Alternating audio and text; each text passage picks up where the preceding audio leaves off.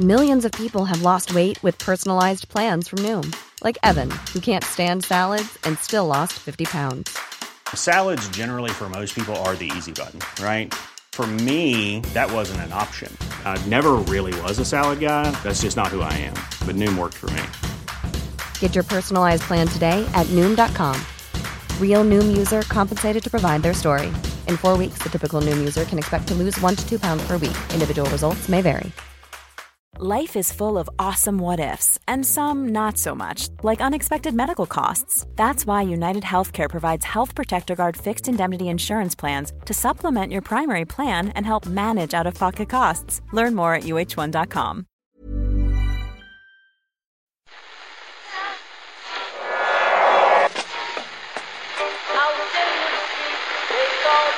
What is that? That's the second time it's gone off. They never go home, those boys. That's... Yeah, they have asked for that, really. France are going to the World Cup. Get over it. This fella Ronaldo is a cod. Boom, boom, boom, foul. Boom, boom, boom, yellow card. Nah, it's actually bollocks that. I have to ask you to mind your language. And I suggest you shut up and show more football. Good lad. I don't throw teacups. It's not my style. I think I'd rather throw punches. What you doing down here, you shawny man? Hello and welcome to the Irish Times Second Captain's Football Podcast. Owen and Murph here in Dublin. Hello there, Owen. We're going to be checking in with Ken en route to Sarajevo in just a couple of minutes, but forgot we had that bit of Roy Keane in there in the intro clip. I wonder, will he be as philosophical if Ireland are robbed by one of the most controversial decisions of all time over the next couple of legs? Look, we're not going to France. Get over it. Get over it. Sure, Edin Dzeko just punched the ball into the goal. Everyone saw it. He gloated afterwards. It was the only goal of a tense 180 minutes of football. Get over it, Ireland. He hung around Darren Randolph like a bad smell. He'll find a way to blame Shay Given. Well, my goalkeeper was injured. I mean, I'm looking for my goalkeeper there. I'm not going to lie, Murph, I'm not feeling great about the next couple of days. No. You? I think when the draw was made, it was like, Bosnia. I don't know that much about them. Yeah, I mean, but they we can't can, be that we can good. handle Bosnia, surely. And then, as the drip feed of information about Bosnia and their came recent through victories, their recent swirl of victories. I mean, I remember hearing, oh well, they lost to Cyprus. You know, yeah. How good can Bosnia be? Then you kind of look a little deeper to that and realise they had changed their manager, and their manager has inspired them to go on a run. And yeah, I'm not feeling amazing, Owen, but hope abides. It's okay though, Murph. We've got we have some fit bodies. God knows who our second choice goalkeeper is now, Murph, because I didn't know much about Darren Randolph until a couple of weeks ago. He's now number one. Rob Elliott gone. It's funny you start caring about Rob Elliott all of a sudden. It's like, he was brilliant against Newcastle. You can't deny us him, Steve McLaren. And Rob Elliott's gone. Kieran Westwood's now gone. So we're who's our number two? A man called Henderson. Ah, yeah. Well, there's always been two Hendersons. We need a Henderson in our team. We do. And thankfully, glut of goalkeeping injuries has given Henderson his chance. All right. Well, let's remind ourselves of some very recent, very happy times in Irish football. And Randolph sends it long. Das ist keine Abseits. Il est passé. Shane Long's in behind the defense. Shane Long against Moyer. 1-0. Stellungsfehler, Hector. Und da ist das Tor. Die Iren führen mit 1-0 in der 70. Minute. Le but. Magnifique. Porté par un public en liesse, l'Irlande peut croire à l'exploit grâce à son super sub, Shane Long. Shane Long. Bah. What a moment! Shane Long, Ireland take the lead. Ken Early, you're en route to Sarajevo. Where are you exactly? I'm in Heathrow Airport, Down. Heathrow Airport. This is one of how many flights today, Ken? I've completed the first of 3 flights. The second flight is pretty soon. I'm not going to lie. I don't know where it is in Heathrow Airport. It's quite small. The great thing about Heathrow Airport is that it's a very compact. It's a very compact airport, so you should be fine, Ken. So I'm going to Zagreb then, and then I'm going to Sarajevo from Zagreb. Hold on, 3 flights just to get to Sarajevo, and the match is about an hour and a half away from Sarajevo. Well, it turns out there isn't like a Ryanair Orient Express to Sarajevo, you know. For some reason, that route isn't isn't considered to be worth setting up a direct. I mean, maybe they should. It's a nice Maybe, city. I've been there, Ken. It's a great city. I think definitely they should set something up there. Oh, you've been there, have you? Yeah, I was in Sarajevo there visiting a friend who worked there about a year and a half ago. So what you make of it out? I liked it, Ken. I liked it. I'll send you on my recommendations. It's nice old sort of McDonald's and filthy McNasties. I could summarise Owen's recommendations for you right now. No, nice kind of I think Turkish influence, sort of old town. It's incredible. I'm not quite sure if there's quite the level of mixed nationalities that there were and ethnicities 20, 30 years ago before all the trouble. Yeah. But there is still that element to it, that it's this sort of hodgepodge. East meets West, Ken. It's called the It's called the Istanbul of the something. But I can't quite remember what it is. The Balkans. The Istanbul of the Balkans. I'm going to go with, Ken. Oh, okay. As opposed to the Istanbul, which is just over right beside the Balkans. Yeah, where it's always been. It's not the Istanbul of the Balkans. I know what it is. Yeah. I'm looking forward to going there. I mean, it's not actually where the game is at all. The game's in Zenica, which is like about an hour away or so. But there doesn't seem to be that many places to stay in Zenica. And to be honest, Alan, I wanted to stay in Sarajevo because I've never been there. So, that's why I'm going to stay there. I'm just going to go back and forth to Zenica. Let's talk football, Ken. And do you share myself and Murph's rather pessimistic outlook thus far? Yeah, I do. Ugh. But I mean, it's just a defense mechanism, really, isn't it? I mean, I'm literally going there with like zero hope, and I've already accepted defeat. So nothing that can happen from this point on can disappoint me. Well, I mean, there's still things that can disappoint me, I suppose. But a delay in your flight is going to disappoint you for a start. Well, I actually wouldn't mind my second flight being... Well, no, if my second flight is delayed, then I'll miss the third flight. So, yeah, that would disappoint me. Now, third flight delay, you could probably handle, to be honest. Yeah, third flight delay would be all right. But I'm just, I'm looking forward to the game with zero expectation. I don't believe that Ireland are better than Bosnia. They definitely aren't. And Bosnia are pretty strong at home. And I'm just hoping that Ireland get out of there without too much of a pounding, so that the game on Monday is still somewhat relevant to our lives. Is what you found out about Bosnia the main thing that's creating this pessimism, or the glut of injuries and suspensions from an Irish point of view? Well, kind of both. Like, I mean, Ireland are missing really important players. I mean, Walters is maybe the biggest. He's been our best player by a mile in this qualification campaign. Yeah, he's playing really well. He's playing really well for us as well as his club. We don't have anyone really who can replace him. I mean, we now have the strikers in our squad. The available strikers are Robbie Keane, who our manager thinks is nearly 50 years old, closer to 50 than 35 or whatever it was. No, he said closer to 37 than 27, even though Robbie Keane's actual age is 35. And his last competitive goal was I think 2 years ago against Kazakhstan. That's if you discount the ones against Gibraltar, which frankly we won't do for the purposes of his international goal tally. Why should we do that? But in terms of a credible opposition, Kazakhstan are the last semi-credible opposition he scored against. Then there's Kevin Doyle, whose last competitive goal was also against Kazakhstan a year earlier, 2012. He's now a kind of a Denver Broncos fan. He was tweeting going to the Denver Broncos game, wearing a Denver Broncos little outfit, cap and stuff. And it looks like he's having a really nice time out in Colorado. At the same time, he hasn't exactly been in like Cristiano Ronaldo like goal scoring form. And then we've got Tyrone Murphy, who's never scored a competitive goal for Ireland or indeed any kind of goal. Is that true? I don't think he scored a goal, which is kind of strange because, he's a striker who scored a lot of goals last year for Ipswich. Just scored a hat-trick at the weekend. He's no world beater, but he's a guy who is a good championship level striker, can score a lot of goals, and yet has never got one for Ireland. We're getting the John Aldridge territory with him now. Maybe he's due one, Alan. He could be due one, Ken.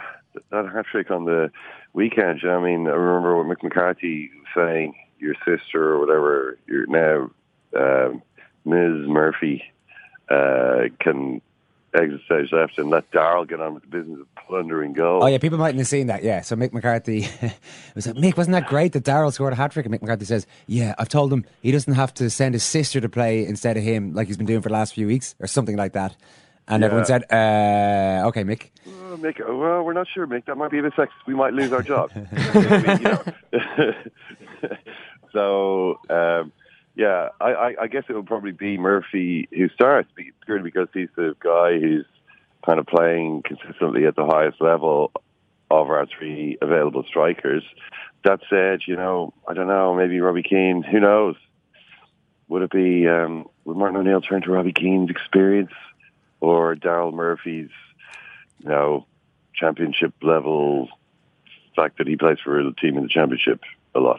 Well, it's funny because the journalists yesterday seemed to be asking Robbie Keane about management. They put it to why are you laughing about Robbie Keane and management? Well, he's still playing. I mean, the way that's things what we have moved checked. on. Yeah. Like, not the game. I was like, well, how is your management career going? Have you done your B license? Hey, I mean, how are you? But like, Martin O'Neill was being asked about his contract situation, and he was saying, Martin O'Neill was making it very clear. Look, I like this job. I think I'd like to do another 2 years of this highly paid and not massively labour intensive work, and without huge expectations. Yeah, a lot of brain work involved. There is a lot of brain work. Yeah. And it was put to Robbie Keane, well, Robbie, should Martin get the contract, the manager that you want to pick you on in a couple of nights' time, sitting beside you? And Martin goes, Robbie says, yeah, I mean, it'd be silly not to give Martin a new contract. He's absolutely brilliant. But then I presume that's how they got to ask him about his own management career. And he's like, as I still play, I'm still a pretty good player. And they're like, and they go to him, yeah, I know, but do you still think you can contribute at this level? And he said, I scored 20 goals in 24 games for Galaxy this season, so yes, I do. And then he also mentions, he says, where is it? Do you have to remind your manager what you can contribute? I don't think I need to do that, he said. I think 67 goals probably says a little, Oh, yeah. Well, look, 67 goals. Yeah, it looks pretty good next to Darryl Murphy's 0 goals, doesn't it? But given that Ireland are probably going to be, I imagine, stubbornly defending a lead with very little of the ball. Not a stubbornly defending lead. What am I talking about? Stubbornly defending a clean sheet, the clean sheet that they get to start the game with. Sorry, is that just a playoff rule? This starting with a clean sheet. Do we need to familiarise ourselves with a raft of new rules? You get to start the game with a clean sheet, and I think Ireland are going to probably be pegged back a lot in this game. And then maybe Darryl Murphy is the kind of player that we're going to need in terms of booting the ball out of defence and hoping that somebody can actually get onto it and hold it for a couple of seconds before it comes back at us. And Darryl Murphy is clearly better at that than Robbie Keane. It's the one area of the game where you can say Darryl Murphy, a much bigger lad than Robbie Keane, and a marginally younger lad, is it's one of the game that he's definitely better at, and it's maybe the area of the game that's going to be most important for our striker tomorrow night. It's funny because with the way Ireland are set up at the moment, I'd have no issue at all. Nobody would with them going over there, being totally defensive, trying to scrape a 0-0, coming back and finishing the job in Dublin if that was at all possible. But I don't know how well we are set up for that. Ever since the latter days of Trapattoni, we've struggled, I think, when we do decide, make this conscious decision, right, we're going to beat up the other team as we try to do in Scotland in Glasgow against Scotland, or we're going to sit back. Our better performances, even under O'Neill, have come, say, against Poland at home, when Poland were the ones who got scored early and sat back a little bit, and we kind of got on the front foot. I mean, maybe like those performances look better because that's what everybody wants to see, but are we not actually better off going over there and trying to get an away goal, maybe win an away game for once in our lives, and not worry about this trying to go over and come back maybe with a 1-0 defeat?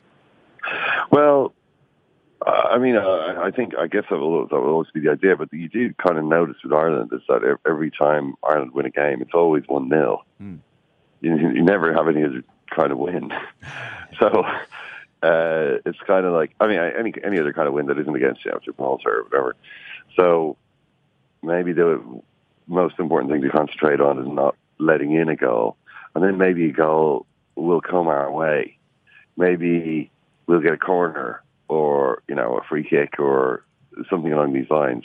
But the absolutely crucial thing is not to concede any goals, because even if Ireland play really well, they rarely score more than one goal in these games. And literally, if they ever win a game, it's always 1-0. So I think the nil part of that is the part we should focus on, and then hope the one, will be all right on the night. Martin O'Neill, does O'Neill, the way the wind is blowing at the moment, seems to suggest that he's going to get a new contract regardless. That's certainly what he seems to think. Is it fair enough? Should we be waiting until we see what happens over these 2 legs? I think it is fair enough, to be honest. I think, you wouldn't say necessarily that he's done an amazing job, but I do think it's got better as it's gone on. I think that obviously the result against Germany was brilliant. It's the best result Ireland has had for, at least since they beat Holland in 2001, at least, in that long. That's an important victory. The results against Scotland and Poland were disappointing, but I kind of feel that the performances this year were better than last year. So if that kind of trend continues, and then if you were to, there's also kind of maybe a paucity of alternatives to an extent. If you were to say, "Oh, Martin O'Neill, we got to the playoffs, that's not good enough," you're gone. Where do you go from there? Would Brendan Rodgers take the job? Ooh, interesting. Would Brendan Rodgers? Interesting for you. I'd say you'd enjoy that. On his level, do you think? I don't know. I don't know if you're looking around. Then maybe you look at Roy Keane and say, well, maybe Roy Keane's kind of in this curious position then of having been the assistant of a manager who is deemed not to have succeeded, and now he's the manager. That would be a kind of you know what I mean? It's usually not a good situation. So yeah, to be honest, I think probably maybe given the slight improvement that I think there's been, another campaign would see that happen again. I don't think this has been a really disappointing campaign. There are some campaigns where you just know that the manager's finished at the end of it. You just know that, okay, well, that's the manager done. That he can't really recover from this. Nobody believes in him anymore.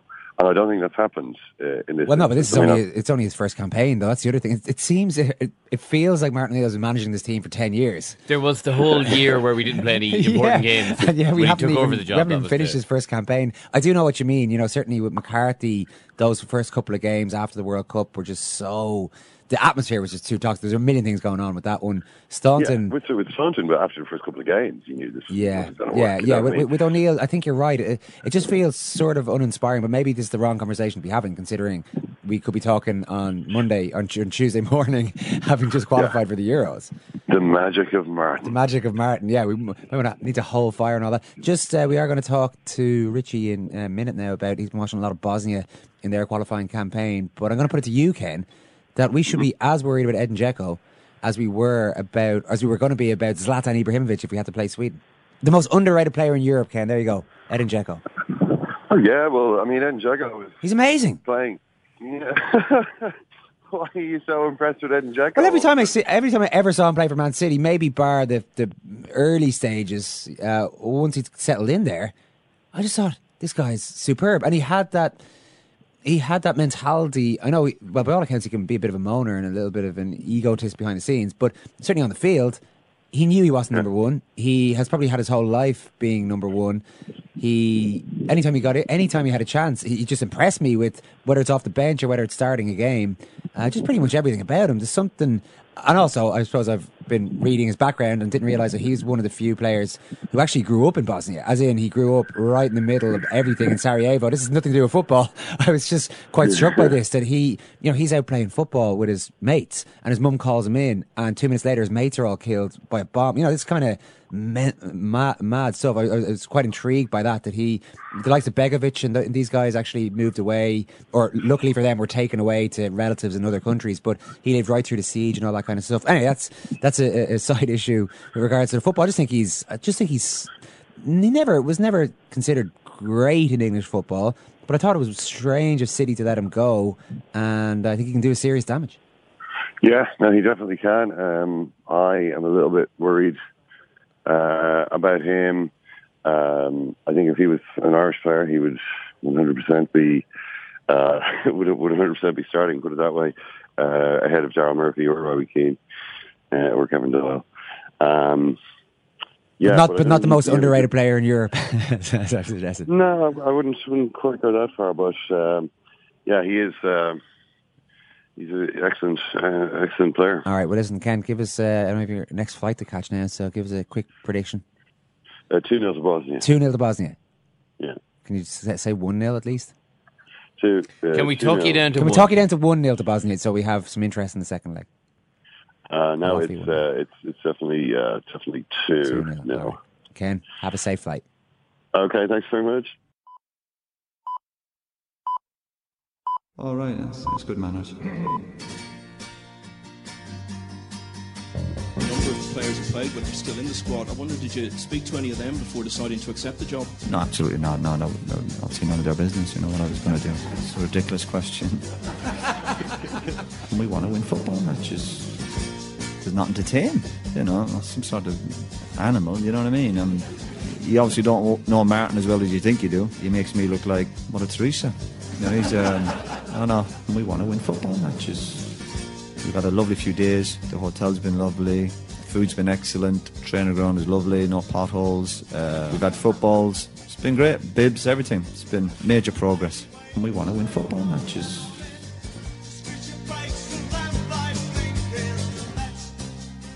He really wasn't biting on that 1-0, Murph, was he? No. No matter how hard we tried. I mean, I thought he was going to increase it to 3 for a second, 3-0 defeat. Yeah, it's kind of like a punishment to us for even suggesting that there's a chance that Ireland wouldn't lose this game 2-0. Richie Satter's in studio. Richie, how are you? Owen, I'm glad to be here to clarify that the obscenity I used in the last podcast was not directed.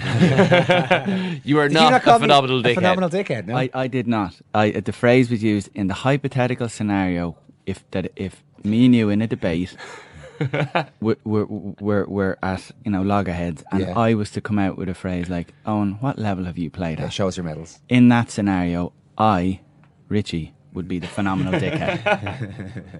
But you know it's too late now.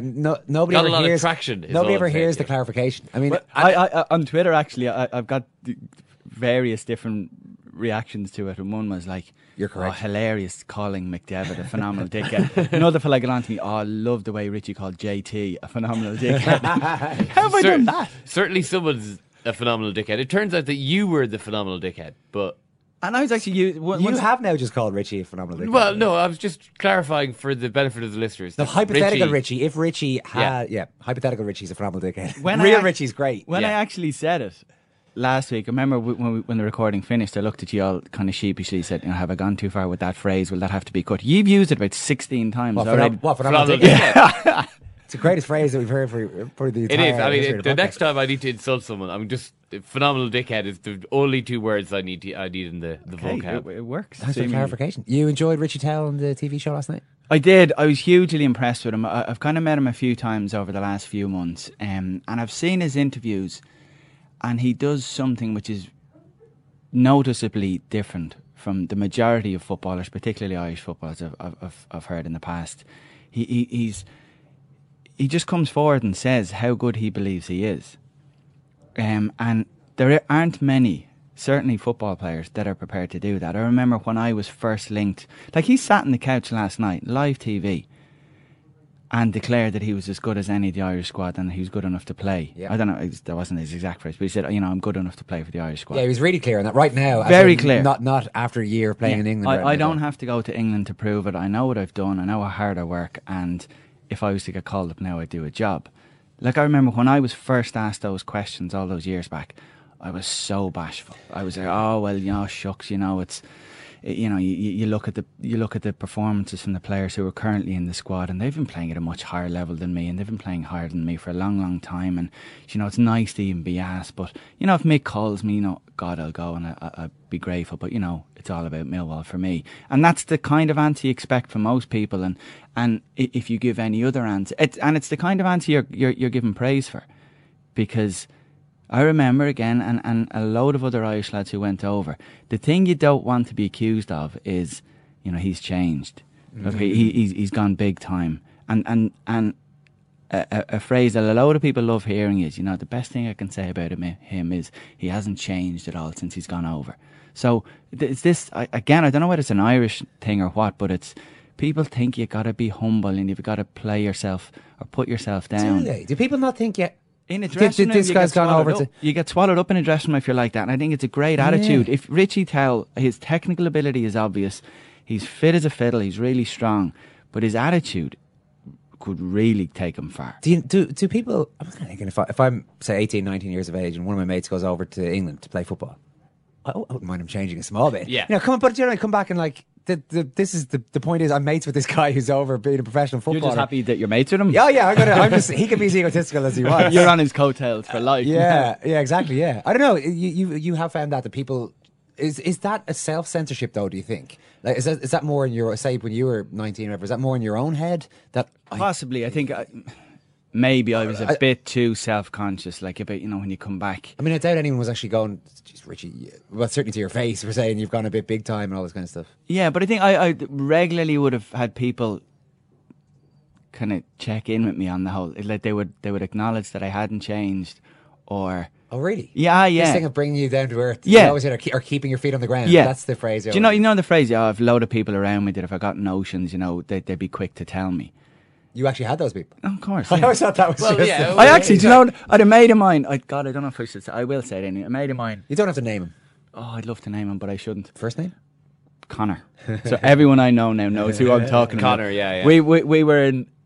Phenomenal dickhead, Connor. Of course. We were in a kebab shop on the way home from a nightclub, and drinking had started a good while earlier, and we were standing there waiting on our order, and he punched me in like a full-on punch in the cheek, and I was just taken aback. He says, "What's that for?" And he said, "That's because you keep getting injured." And then the second punch, he punched me a second time. Again, full-on I'm standing there going, how am I meant to react to this drunken clown in front of me? Now, I'm not sober at this stage either, but he punched me a second time, and he says, "That's just to make sure you keep your feet in the ground." Truly, the phrase "phenomenal dickhead" was made for this man. On that particular night, he acted like a phenomenal dickhead. Yeah, I'm going to say that. There are now a lot of people I know now could fill a whole podcast with Connor stories. Let's do that. But it's that kind of thing. What was the point of that, though? This idea that you, if you're told to keep your feet in the ground, that you're going to keep your feet in the ground. I mean, I think that if you get notions about yourself, you're going to get notions about yourself. And a guy saying something to you in a kebab shop, right? Okay, that might not be the most effective, or strategy. Or wherever, to be honest. Yeah, but it's you do you're don't the people around you certainly influence your behaviour or have some kind of a I always. They must do. I mean, you must experience. Yeah, but it's almost more subconscious. Yeah, usually. Of course, saying something. Hang on, do you ever get any digs? Like, oh, look at you now with your TV show. Anyone ever commented? Not really. Funny enough, being on a TV show doesn't carry the same. The same weight as being a professional footballer. So I actually don't think so. But like Richie last night, to just have the front to sit there. Yeah. When.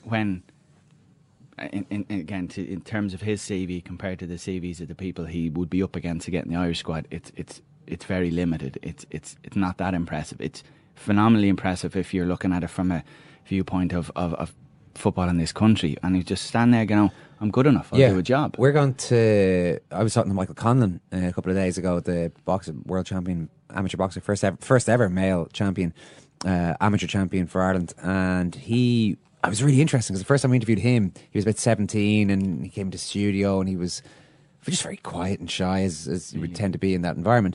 Now he's 20, 21 now? Is he only 21 actually? Yeah, I think he is because that was before the last Olympics. That sounds about right. I could be wrong on that. Anyway, he's in the meantime, he's won an Olympic medal, he's a world champion, he's won Commonwealth gold, all these kind of things.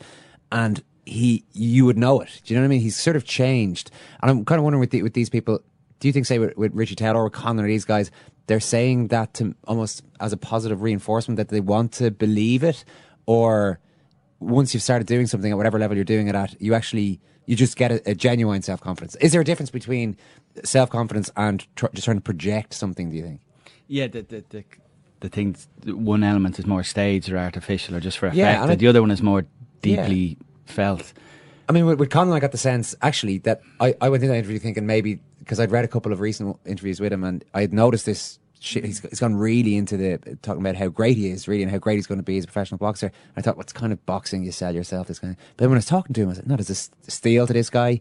There's something about him, and there was a touch that with Richie Towell as well. I got the sense that he does believe he should be in the I remember seeing one of his interviews in the build-up to the Cup final last week, and he said something complimentary about himself for his performances, and he said, this isn't me being big-headed or arrogant. Like, I'm just the way I'm playing, I'm getting the just rewards for the work I put in. I know I work hard, and like if you do know him, like the way he lives his life and the way he trains and the way he eats, it's consistent with someone who could go on to play at an elite level. Because, and I think I said this last night, I think that a lot of lads come back from the UK and join the league, and I've met loads of them, and their conversation is about, Jesus, the pitches are fairly shite over here, aren't they? Or what about the FAI? They haven't a clue what they're doing, and training's a bit shabby. We're only 3 nights a week, and there's no backroom staff or the bibs or the balls. It's the conditions, the circumstances, it's other people, it's, the environment isn't right, and that's what they're focusing on. You're looking at them going,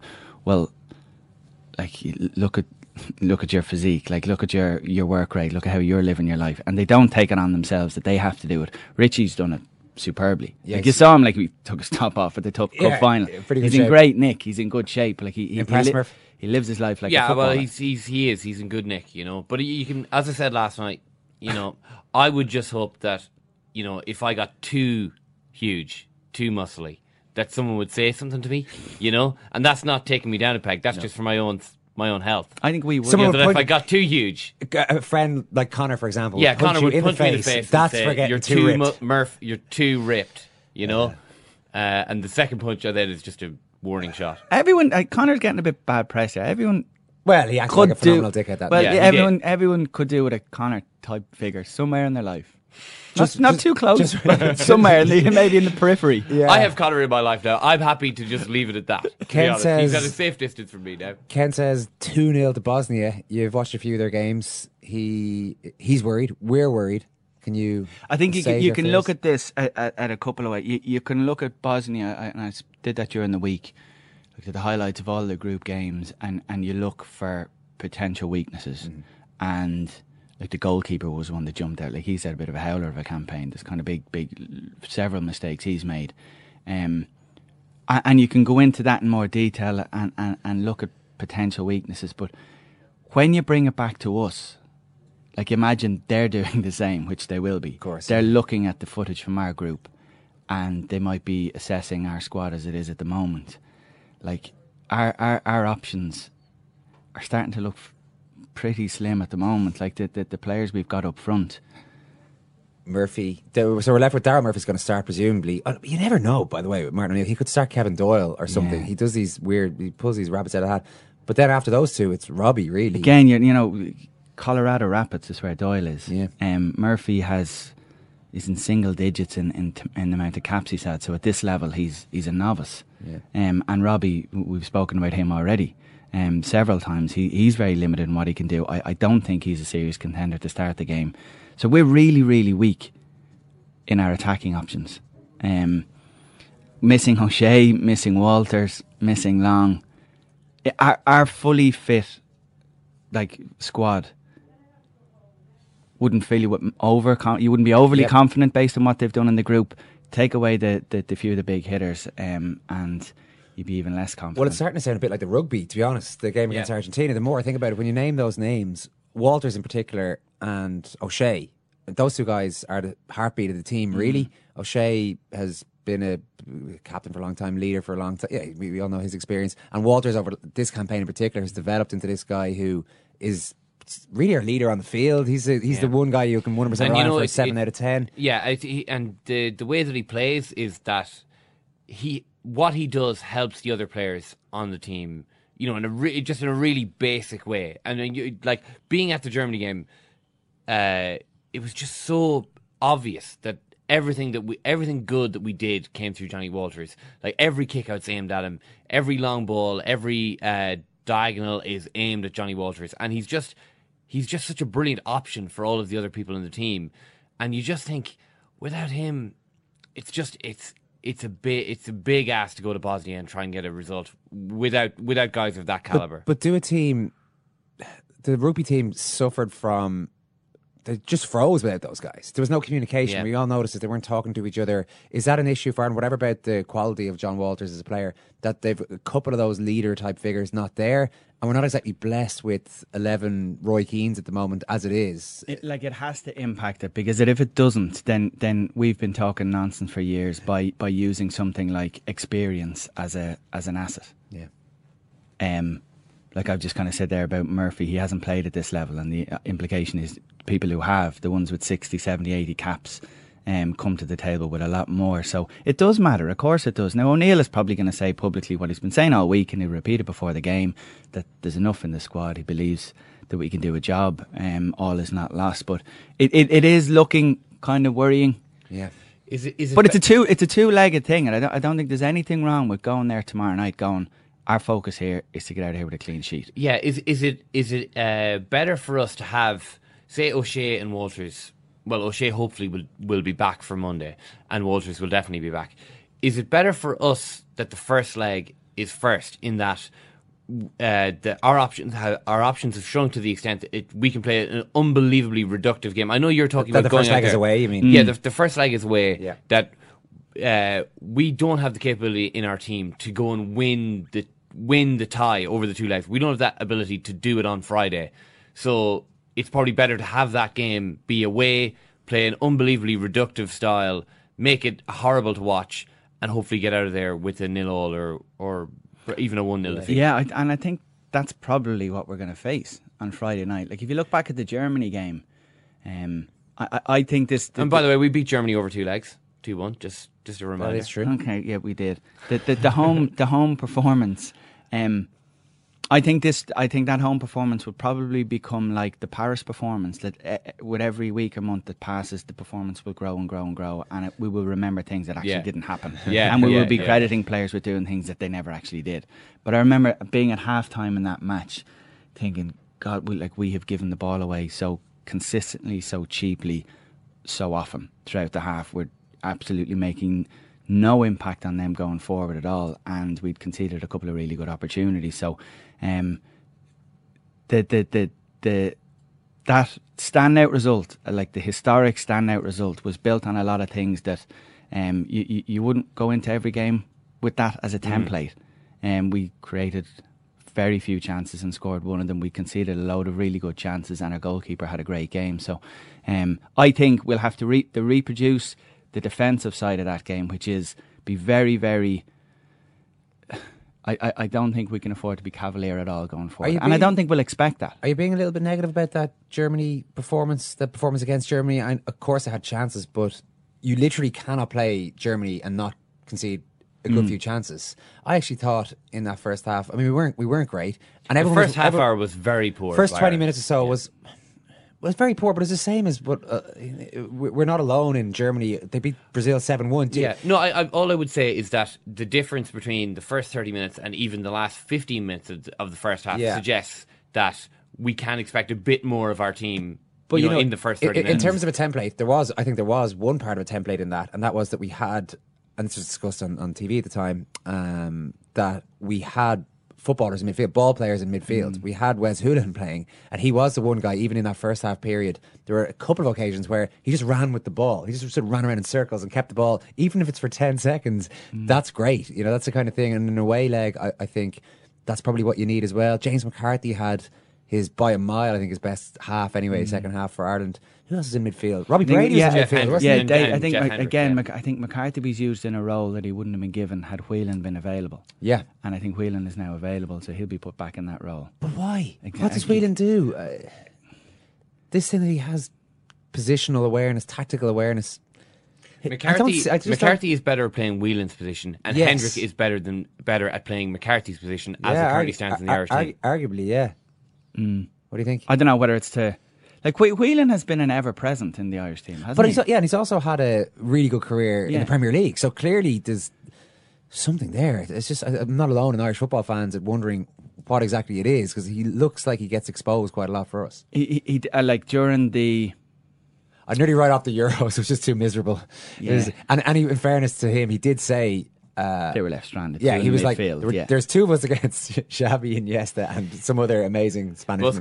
Busquets, yeah. But I think the frustration now, if Whelan continues in that role and sometimes will be limited in that role, we will start seeing, well, now he's preventing McCarthy being in that role, and we've seen him excel against Germany, for example, or whatever.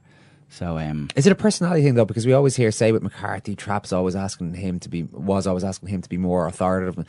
Whelan, are there some players who just behind the scenes are doing things? They're leading maybe by their example. Like you talk about Richie Taylor. They're doing certain things. They're setting a certain tone within the team. Yeah, you can have players whose personality can impact the people around them, and their personality can certainly add to their presence in a team. Like McCarthy is the obvious example, because we keep hearing that from Trapattoni's days, and Liam has said it as well in punditry, that he kind of seems to play within himself, but even in terms of his communication, that you don't see him. Now maybe a quiet guy. Now maybe we need to stop. Maybe we need to stop constantly focusing on what McCarthy's not and accept what he is. Maybe he's just a quiet enough fella on the pitch that he's not going to turn into someone who's going to start roaring at the centre halves if they don't do things quicker, or hammer the wingers if they don't get back, tear into the strikers if they don't hold the ball or show defeat. So maybe it's us that needs to just shut up saying, why isn't McCarthy something we want him to be, and say, well, we've been watching him for years, he is what he is. I don't think we will. I think we'll continue to criticise him because we want him to be something more. Yeah, it's true. And Aidan McGeady was that for a long time, and he's fallen away a little bit. But just before you go, Richie, you think we will try to play for a 0-0 or at least a clean sheet? I think that would be the sensible approach over the two legs, is not to be ambitious and not to be going in to tomorrow night's game with the focus on can we score? How many goals can we pick up? Because I just don't think that's realistic. I think when you weigh up what we've got, who we're missing, how we've been playing, where the game is, and who we're up against, a sensible approach would be keep it as tight as possible. Right. You're on the panel tomorrow night? I am. Looking forward to it. Cheers, Richie. Cheers, lads. Stop it! It's one of those things. Stop it! How many players can do this? Duffman can never die. 34 years old.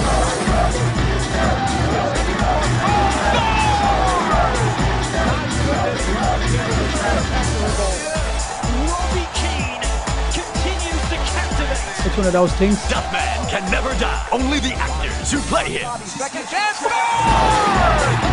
he didn't. No, he didn't. Do you think Robbie Keane just said, you know what? Any questions about me being the MVP of this league? I think he just said right there. Oh, yeah. He's got more of a tan than me, but... Yeah, I don't think we're being too hard on Connor there, Murph. I mean, we didn't say, he's not, we can't state baldly that this guy's a phenomenal dickhead. As I said quite clearly, just in case the legal eagles are listening, Murph, on that particular night, I think if you punch a man twice in the face, for no reason. For no reason. But keep his feet on the ground. For no reason, but also there was kind of a reason, he kind of thought that he was doing Richie a favour by punching him in the face twice. That they're the actions on that night, on that occasion, of a phenomenal dick. We never got to the bottom. I forgot to ask Richie whether he'd already had the kebab. If you're getting that, they were standing in line. Their order was. Well, that's a disaster. Then you're not going to want to eat food after that. You've had a few drinks. You're out and about. Surely, the least your friend can do is let you eat your kebab and then punch you in the face a couple of times. You underestimate the desire for a kebab. That was felt on that occasion. Okay, I know we said goodbye to this man earlier in the podcast because he was due to board a flight to God knows where, ultimately to Sarajevo. But we're going back to Heathrow. Hi, Ken. Well, speaking of keeping your feet on the ground, Owen, I can tell you that my feet are firmly planted on terra firma. What happened? Well, sometimes, Owen, you try to give too much. Sometimes your commitment to podcasting just leads you into situations that you can't control. Do you remember when you were asking me about Edin Dzeko? Yeah. You were like, Edin Dzeko, he's great, and he grew up in Sarajevo, and he's had a hard time, or maybe he's with amigos, and he's blah blah blah. I was listening to, and do you remember my answer to that was sort of, Edin Dzeko is a good player. Oh no, I knew you were but distracted. you That's have when many Ken. good players. Yeah, that's when I thought he needs to get his flight here. So I was trying to wrap up as quickly as I did. Notice that you were a little distracted towards the end of the chat. That's because I was at that time trying to feed my passport into one of those passport reader machines.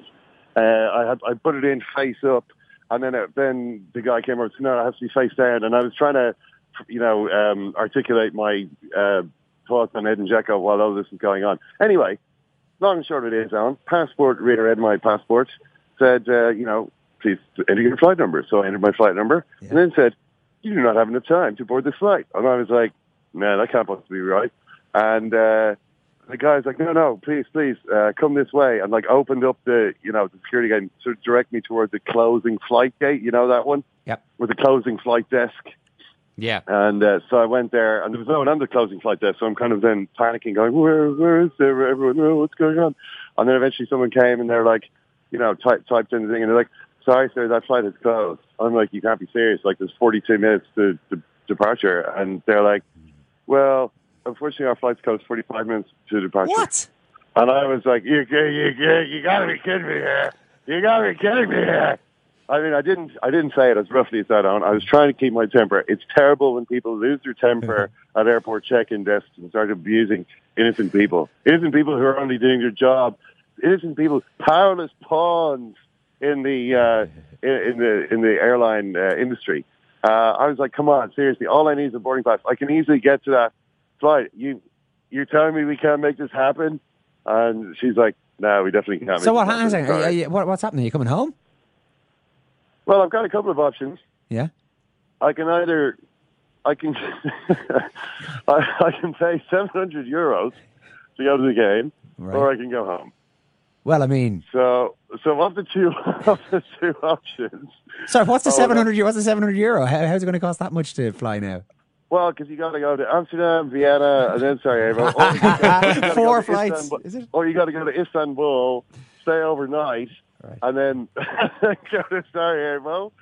Or you can Ken, learn a lesson. You can learn a lesson on commitment to podcasting. Great, but commitment to podcasting after checking in and getting your boarding pass, even better.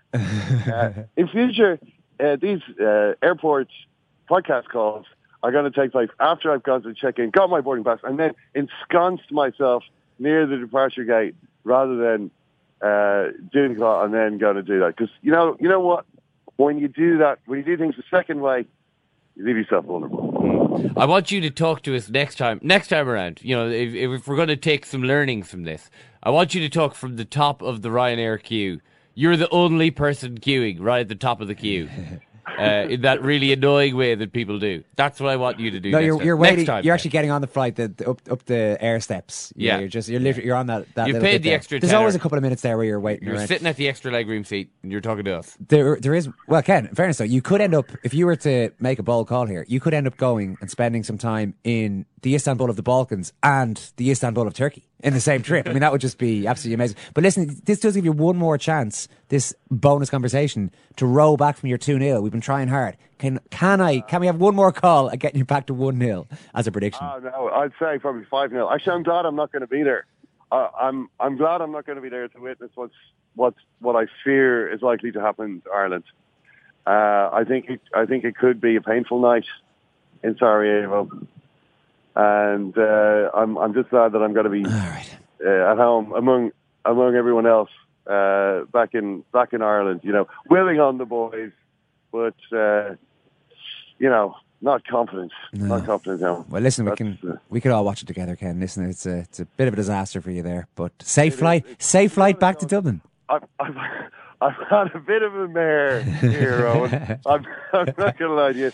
This has not been among my travel highlights. But just be careful. If you are getting a Croatia Airlines flight at any stage, they close 45 minutes before departure time. It doesn't matter that you can easily make it to the plane and all they need to do is give you a boarding pass. They can't do that. So just for future reference, keep that in mind. That's it for this Irish Times Second Captain's Football podcast. We will be bringing you, when's the second leg? Monday night, yeah. So we'll have the second leg building up to Ireland's. Can Ireland overturn their 5-0 deficit? We'll find out. That's the question we'll ask on Monday. In the meantime, thanks, Kieran. Thank you, Owen. Thank you, Ken. Thank you, Kieran, and thank you, Owen. Thanks, Ken. Thanks very much for listening, and we will have that Michael Conlon interview in our other show today. We're also going to talk to Shane Horgan about the crisis, I think you might call it, in English rugby, given that they've gotten rid of their coach now. There are four mutual consent. Four different Sorry. hilarious things happening Thanks in the for English listening. rugby team at the moment. Bye-bye.